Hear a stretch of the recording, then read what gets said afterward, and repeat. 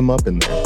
And I'm glad you're here on this show because this is Freightonomics, and Zach's no longer here. So that means you have TNT. That is the Tony and Tony Show. I'm Anthony Smith, the Chief Economist here at FreightWaves, and I'm joined once again by Tony Mulvey, top analyst here at FreightWaves. If you've read anything, any research papers, white papers, anything like that within the supply chain, there's a chance that Tony Mulvey had a hand in it. Fun fact, Tony Mulvey got most voted for Doctor Strange here at FreightWaves in a recent, mailbag edition? Yeah, and I'm going to be honest, I'm not a Marvel person or a movie person in general, so I could not tell you anything what that means. Pretty S tier. I say he's like low S, high A tier type hero. So you're in good hands today if you've seen him before. Welcome back. And also, I'm going to be looking down from time to time, and that's not me being rude. That's me making sure that I'm listening and hearing your voices because I'm going to be looking down, monitoring LinkedIn, because if you are watching at 12 Eastern Standard Time on this Thursday afternoon, we're streaming live right now on LinkedIn. If you want to jump in on the conversation, you have a hot take, you want to cancel Zach for not being here, what's he doing anyway? I think he's in Knoxville. That's what I've heard. Okay. Rumor on the street, he's headed to Knoxville. There's that little football game tonight. So it's UTK for University of Tennessee at Knoxville. Mm-hmm. And they're playing who? Ball State. Okay. Muncie, Indiana team. Okay, so I don't have any room to talk because I would make fun of them, but then my New Mexico State Aggies just lost not too long ago to University of Reno, Nevada. I don't want to talk about it too much. We got to jump into the show because we have quite a bit to get into. So as I mentioned earlier, if you want to jump in the conversation, jump in on LinkedIn. We are streaming live now. So Tony, one of the big things that I got to jump into, of course, within Newsonomics, and this is going to be some of the top stories that have hit FreightWaves not too long ago. And we're going to kick it off strong in this Newsonomics. We're going to start it off with Craig Fuller's article from yesterday. Shippers' revenge is coming for truckload carriers. Real quick, one of the opening quote here is that the freight market is a pendulum, and when it swings, it may be the buyers or the sellers of capacity that now have the power in rate negotiations. What are your takes initially from his article? I mean, he's dead on. I mean, it's when you think about how the freight market works, there's a lot of buyers and a lot of sellers, right? Yeah. Your buyers of capacity are shippers. And brokers play in the middle, right? They're kind of that middle man. They play on both sides, the buyer and the seller. Seller of capacity, obviously, truckload carriers, right? Where you're selling your truck to a shipper or a broker in exchange to get loaded in money. And it's this pendulum, and it's in the midst of this swinging back. We've been on the carrier side for the last 2 years, and we're in the midst of this swinging back towards the shipper side, and we see it in some of our data when you start looking at what spot markets are doing, what are tender rejections doing, what are contract rates doing, and you're really seeing kind of all these things shift back into shippers' favor. I mean, if you look, I talked about it this morning on the spot. If you look at contract rate data, we're lower now than where we were at the beginning of the year, and typically that's not the case. You typically would see an increase throughout the year, right? But from basically January 1st. Through the second week in June, we rose about 6.5%, right in that range. It was about 18 cents. Since that time till now, we've declined by 22 cents, which is a 7.4% decline. Guess what? You've erased every gain that these carriers have seen already in the last, month and a half? Yeah.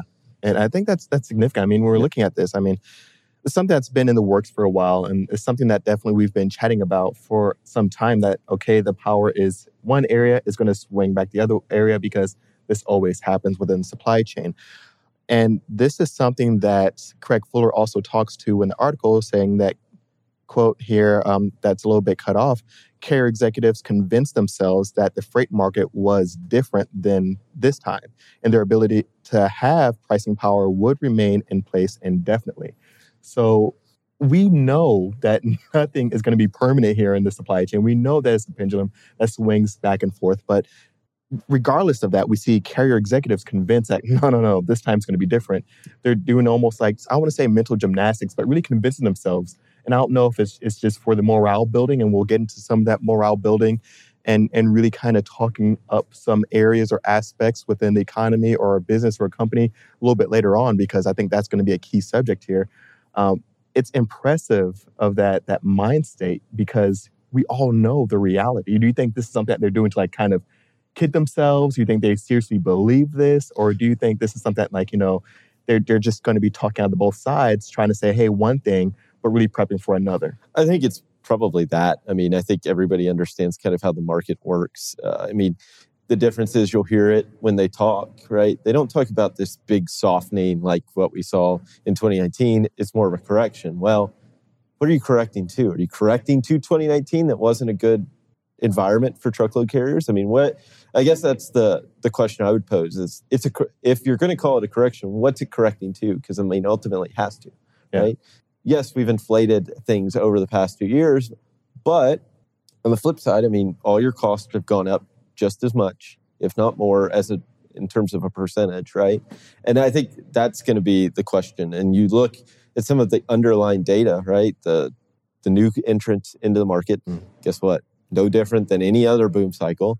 You look at the orders that they placed back in early 2021, go look at the peak back in 2018 of new truck orders, darn near the same. So it's almost like the reaction, they say it was different, but what they're showing in some of these other aspects is it's much of the same. Yeah, I definitely agree with that. And I could think keeping on that theme of shifts happening, late reactions, we have another article by Greg Miller, because we have a bunch of really smart people lined up in these Newsonomics right now. An article from Greg Miller that just got posted, I think it was just yesterday, saying only 8 ships waiting off of Southern California, but 41 off Savannah. So definitely showing that there's been a shift in effect here because, of course, at some point in time, we saw that there was just skyrocketing numbers off in Southern California. Now we're seeing a shift in capacity, and now where a lot of volumes are kind of shifting to now in Savannah, and definitely a lot on the East Coast here. Tony, is this another example of an overreaction or a shift too much into one direction?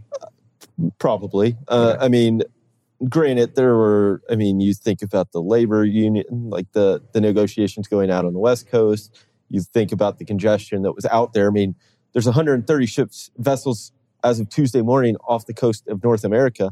There were that many off the coast of LA Long Beach at times, right? So, I mean, you've basically taken that one issue and spread it across all the ports. I mean, I'm looking at this, 41 off Savannah, 24 off of Houston, 19 off New York, New Jersey.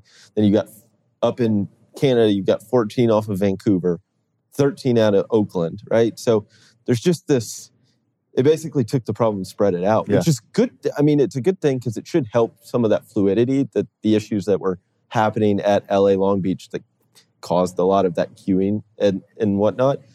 But there's other issues that go into this too, where these queues are building up. Is there warehousing availability to, one, clear the port so they can unload some of these vessels? And I think that's going to be the key, is we've got to work through these record inventory levels just to help free up some of the space. But I do think it's one of those, it was a shift to avoid some of the issues in California, but there's other issues that are attributing this congestion everywhere else, right? It's not just one port versus another like it was. Now it's kind of everywhere, but it's because there's other issues within the U.S. going on. Oh, for sure. And I know one of the big things that has an advantage on the West Coast is, of course, the infrastructure being able to be built out to handle the capacity, things like that. And when we're looking at one of the things you mentioned, I think it was a great point, working through some of the inventories. And we're going to talk to some inventory updates a little bit later, as it really kind of lies upstream within manufacturing and the ISM PMI and stuff like that. But last article here by, I think, probably one of the smartest people I've ever met, really. JP Hampstead also adds into the conversation yesterday with race to the bottom and the truckload contract rate sets in. One of the things he mentioned was that pressure is being let out of the global freight markets as demand falls to lower volumes, and a variety of modes are more easily handled by the capacity and infrastructure built up during the last 2 years of the COVID-19 pandemic. Tony, do you see this really kind of being, I guess, the writing on the wall here, that, okay, the call that we've made, what was it, 6+ months ago, is really kind of coming to fruition? Yeah, I mean, I think that's yes. I mean, ultimately, it just takes time, right? We saw, like you said, the writing was on the wall. It was just a matter of when's it actually happen. And I think what we saw, I mean, we did a survey, right? Kevin and Joe on the research team, they did a survey and we're like, how far do spot rates need to be below contract rates before you move things in the spot market to take advantage? And then how long before you kind of see that happen? And it was like everything that shippers were saying in that survey, like the timing of that survey was the same time we were seeing this stuff happen. And it was like, when's it going to show up in data? And guess what? Now it is. Like, but it's going to take some time for it to work through. And where do we ultimately get to, right? In contract rates, spot rates, like where is that floor? I mean, I think that's going to be the question. It's not that we're not trending in that direction. It's where is it? But I think, ultimately we are seeing all of this come to fruition. It was more of just a matter of time as opposed to what direction we were headed in. That's a great point here. And I'm checking LinkedIn, as I mentioned earlier, and one of the things we have coming in from it says Jorge Chinchilas. I think I'm pretty much got this name wrong. I'm sorry, Jorge, for butchering your last name. He says prices are currently coming down in the truck industry. When do you guys think prices are going to start increasing? I think we have a ways to go because I think we are still settling at the bottom here. So this could be something that we probably don't see until 2023 potentially? Or? Yeah, I mean, when you start thinking about some of these contracts, right? When on the way up, taking advantage, shorter bid cycles, guess what? Similar concepts are going to happen on the back end. And then you're going to get, once we feel comfortable, you'll see more annual bids and things like that to 12-month bid cycle. But a lot of those don't come on until earlier in the year, right? So first quarter, second quarter of 2023 before you see some of these, that floor. And then you're talking 9, 12, 18 months before you really see that pressure. You'll see some movement in it, but a significant upward move again. And ultimately, we're not going to see anything like what we saw likely in 2020, where we just saw this rapid increase in rates, right? That was driven by a major catalyst with COVID and shutdowns and stimulus spending and things like that. You see what the Fed's doing, and I think we'll talk on it a little later, where they're really trying to curb demand to fight inflation. And I think that's one of those keys that as long as they're still in that hawkish mode to really combat inflation, and which is essentially killing demand, that's going to, until you see a reversal of that, that's when you'll see that. And you know how the government works and things like that. It doesn't move very fast. Yeah, that's exactly right. And you're spot on. We're going to get into that a little bit later. Right now, we're going to shift gears here into some econ highlights here. Talking first around one of the big reports that came out this week, because this is a pretty much jobs week. We got job openings, the quit rate. We have the ADP payroll number that just came back out. We have, of course, every week we have initial jobs claims, and we have the unemployment rate that gets released tomorrow. So jumping into the job openings news, this is some good news here, Tony. Initially, we're seeing at the headline number that there was over 11 million job openings in the U.S. And so this is a pretty substantial increase, 11.2 million. This is, I would say, above my expectations that were added. And despite that, the underlying trends from this report still confirm my uncertainty within the jobs market, because within that report, we saw that hiring definitely slowed down. Even though that more jobs are being posted, companies are not hiring as much. And so that's another concern there, because we're seeing that just because there's a job open doesn't mean that there's going to be people working that job. Yeah.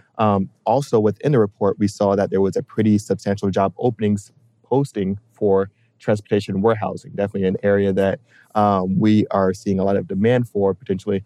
Layoffs at a macro level haven't trended upwards, but we are seeing more and more of them pop up. The good thing is with some of these job openings number, despite the slowing down in the hiring rate, is that if someone is laid off within transportation or within the supply chain, or really almost any segment within the economy, the good thing is right now is that you're likely to be able to find a new role to kind of get fit into. And I think this is an opportunity for a lot of people for the time being, but I don't think the same opportunity is going to really show itself as being viable a little bit later on as we continue throughout the second half of this year and get into 2023 as well. The other big thing is here the quit rate. That also eased. It was over, I think, right around 3% a little bit earlier on in the year. Now it's down to 2.7, which is still very much elevated, but at the lowest level since May 2021. And the quit rate essentially is something that's going to be used to gauge consumer confidence, although consumer confidence is a separate gauge, consumer sentiment is a separate gauge.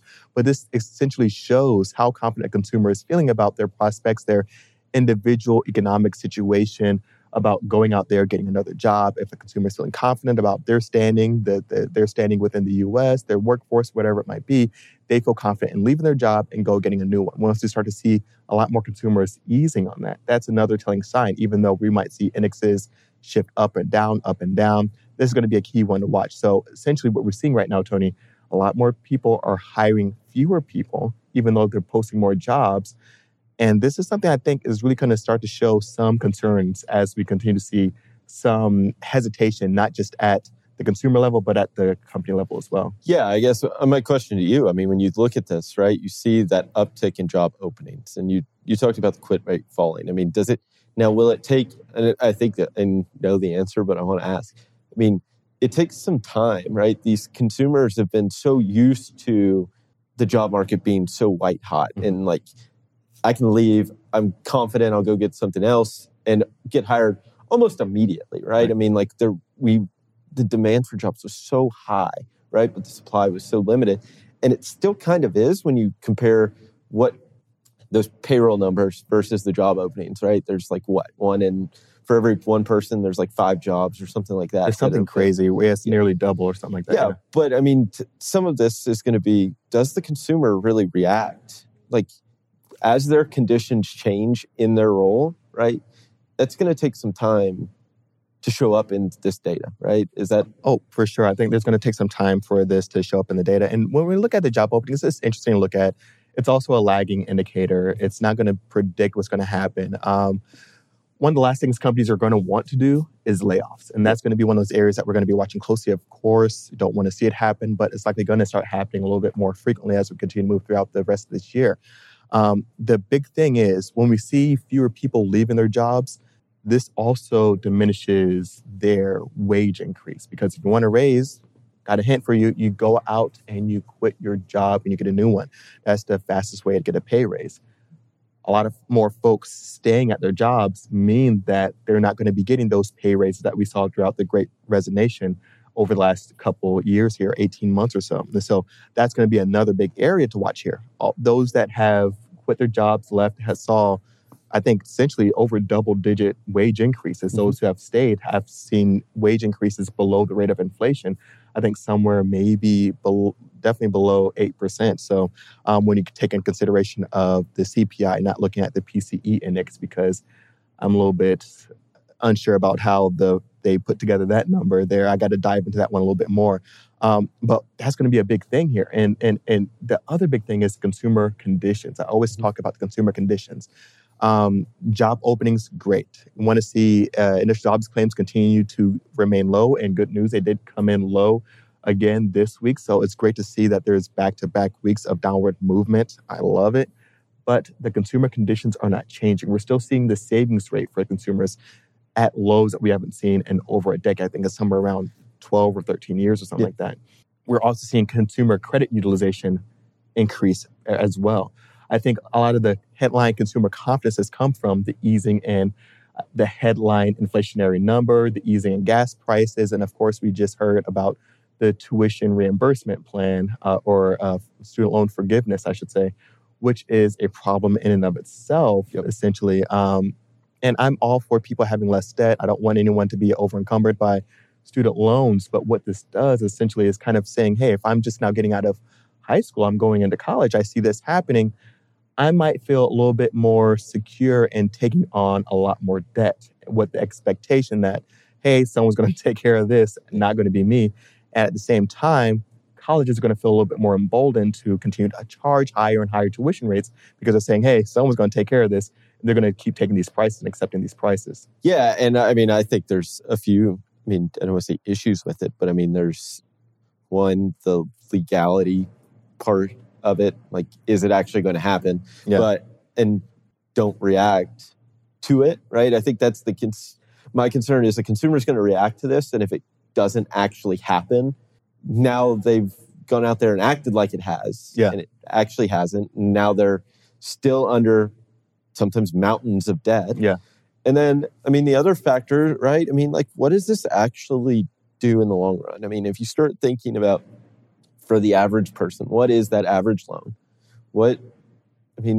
I think would it have been better just lowering the interest rate on some of these student loans to match kind of what that Fed funds rate, right? If you move it down towards that, as opposed to, hey, we'll give you $10,000, basically it's essentially interest free, but you're still going to pay 6% interest on the remaining balance.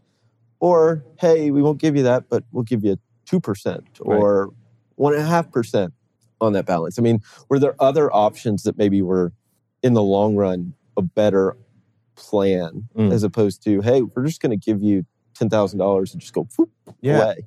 I think there's definitely a lot more options that they could have really attacked here, because I think a lot of it was a lot of potential political posturing for the midterms coming up here in 2022. Also, one of the other big things is that this does nothing to fix the root of the problem here. Like I said last show, it's like there's a hole in a ship and it's just letting in a bunch of water. And instead of plugging up that hole and tending to it, we know where the water's coming from. We just get buckets and start kind of just throwing out some water. But the hole is getting bigger and bigger, and no one's concerned about it. And so I think that's the issue here, is that we're not really fixing anything. We're not preventing new loans from being taken. We're kind of encouraging more loan activity.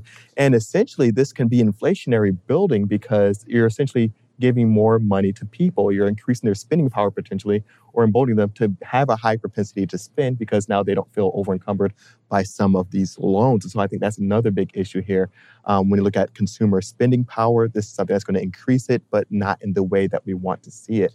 And I think it's definitely going to be an interesting one. And I also mentioned this, I think, on a previous episode. It makes that inflation bill makes a lot more sense because of those IRS agents.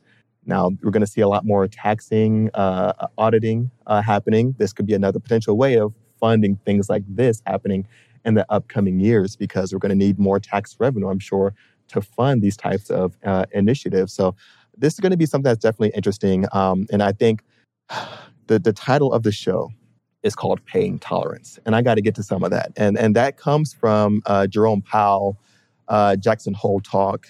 He said there will be, some pain.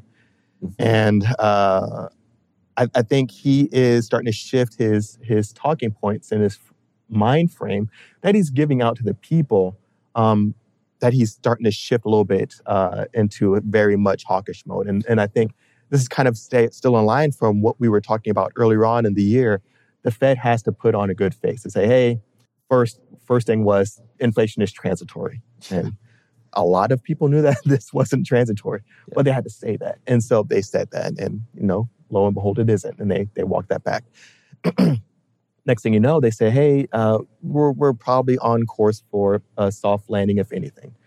And now they're just saying, hey, at first they were saying there's no recession. Even though we have back-to-back declines in GDP, there's no recession here. Now they're saying, hey, maybe a soft landing. Hey, maybe a soft landing isn't here. Maybe there will be pain. There will be pain. And so it's that saying one thing and then kind of giving, conceding a few points, and giving one thing and then conceding a few points. One of the big thing here that he really invoked here was Paul Volcker energy, with his ties to his mentor that he had in the 1970s, 1980s era of the head of federal chair. He really dealt with a lot of inflationary pressures, and he is paramount and really being the one to really charge in and jacking up interest rates and not really caring about a recession, just like saying, hey, we got to deal with this. And so I think a lot of folks are seeing, hey, maybe Jerome Powell is going to take the same mind frame here and really be hawkish on this interest rate thing. Yeah, I mean, this is where playing politics almost with it doesn't make sense, right? And I think some of his role is not to play politics, but it does factor in, right? I mean, that some of that happens. And I think that's going to be what's interesting. It's you have it in here, the market react, right? Yeah. But how does the U.S. just normal consumer react to him doing this? I mean, you start, again, trying to take that hawkish thing, you're curbing demand. Guess what? Like, a consumer is going to be affected by this heavily, and it'll be interesting to see how it plays out, but definitely seems like he is taking some of that energy. Yeah. Now, does he go full? That's going to be the thing that we have to see. Yeah. All right, Tony, we're in the last 30 seconds here. Hot take about absolutely anything in the world. What is it? That's too tough. There's so many hot Just takes. give me one, man. What's one controversial one? Marble, football. Oh, gosh. Tennessee's going 10-2. That is a hot take. It's a hot take. Some folks in the control room might agree with you. I think it's messed up that the Hulk gets weakened every single Marvel movie. Anyway, this has been Fredonomics. Drink more water. We'll see you next week.